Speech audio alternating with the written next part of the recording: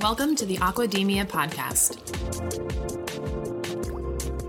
Hey everyone, thanks for tuning into this Advocate Session episode of the Aquademia Podcast, where we take 10 with the Responsible Seafood Advocate. I'm joined as usual by Jamie Wright, the editor of The Advocate. How's it going, Jamie? I'm getting by.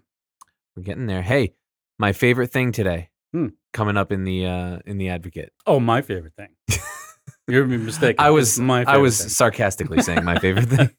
Yeah, double shot of Artemia this week. It's definitely one of my favorite subjects, as the audience well knows by now. So first, one of our technical articles, originally published in the journal Aquaculture and Nutrition, looks at the effects of Artemia enriched with highly unsaturated fatty acids, and the effect on Pacific white shrimp post larvae, or PLs, as they say in the biz. The lead author is Juan Manuel Alfonso of Universidad de Las Palmas, Gran Canaria in Spain. So, this is one of those articles we feel like has a lot of value to people farming shrimp around the world.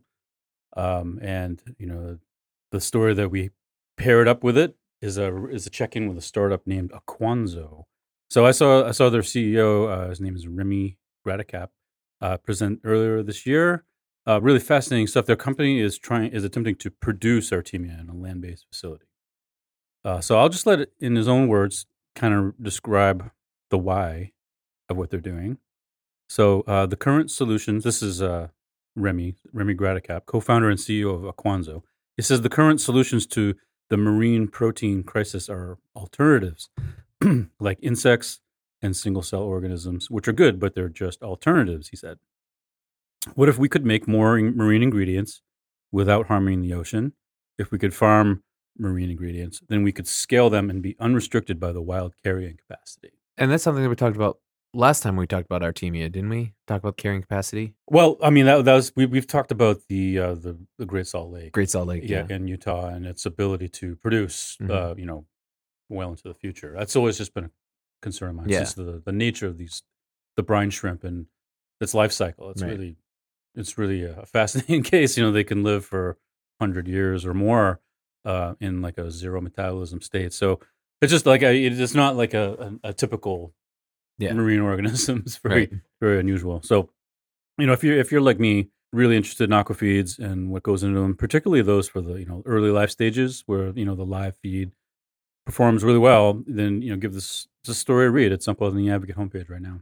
Yeah, for sure. And then was that both of these? Yeah, they're both up. They're both up there right now. Yeah. One's from Lauren Kramer, our contributor in Vancouver. She writes about Aquanzo, and the other is from one of our extended network of contributors in the scientific community. Right. All right. So then, what's coming up? All right. So we're giving On Deck a new meaning here, because this company, the story of next week is really about. This company doesn't really exist yet. I mean, they exist and they're in a plan. They got approval to build an offshore aquaculture facility off the coast of Aruba. We don't get to write about Aruba very much. So there's a new offshore aquaculture company called Petros Aquaculture. So I asked my colleague Hank to check in with them. And what they're doing is they're going to be farming northern red snapper off the coast of Aruba, just like the cobia farms. They're using the Innovaseas technology. Innovaseas is based in Boston, and they're going to be farming northern red snapper. But, snappers are always in really high demand. Mm-hmm. They're great for grilling, great for sushi. They're high value fish. Seem to be a good fit for this production system, which is the Sea Station. You've seen the Innova Station. They're like the cone shaped nets, and they're submersible so that they can weather turbulent waters during storms, big wave events. So the farm is trying to supply. They're aiming to supply Aruba's booming tourism industry. So being an island nation, food production options are somewhat limited. So this gives Aruba a really nice source of fresh fish. Yeah, and that tourism industry, that is the industry. In It Aruba. is. That's really what's driving everything down there. So just a couple weeks ago, we haven't been on the air together for a while, but just a couple weeks ago because of vacations and such. But just a couple weeks ago, Bonnie Waycott, my correspondent in the UK, she wrote about efforts in Greece to diversify the economy and promote aquaculture tourism as a way to like shift perceptions of the industry a little bit. So she writes about what's going on the island of Rhodes. It's a small village on the west coast.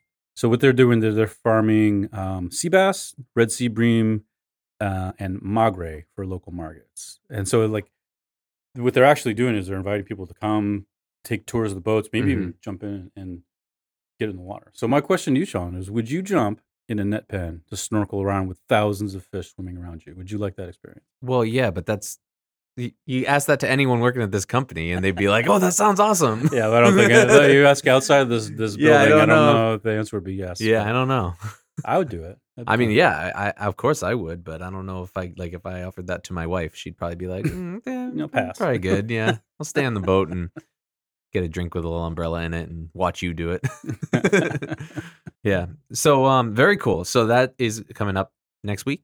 Well, yeah, the one on Aruba is next week, but the one on Greece is already up. That was up a couple weeks ago. All the links are in the show notes. Mm-hmm. For sure. So very appropriate choice for our Wayback Machine article. Hawaii is kind of in the news, in people's minds right now. It is. So talk about where we're headed in the time machine this week. Yeah, and Hawaii is in our minds, in our hearts right now.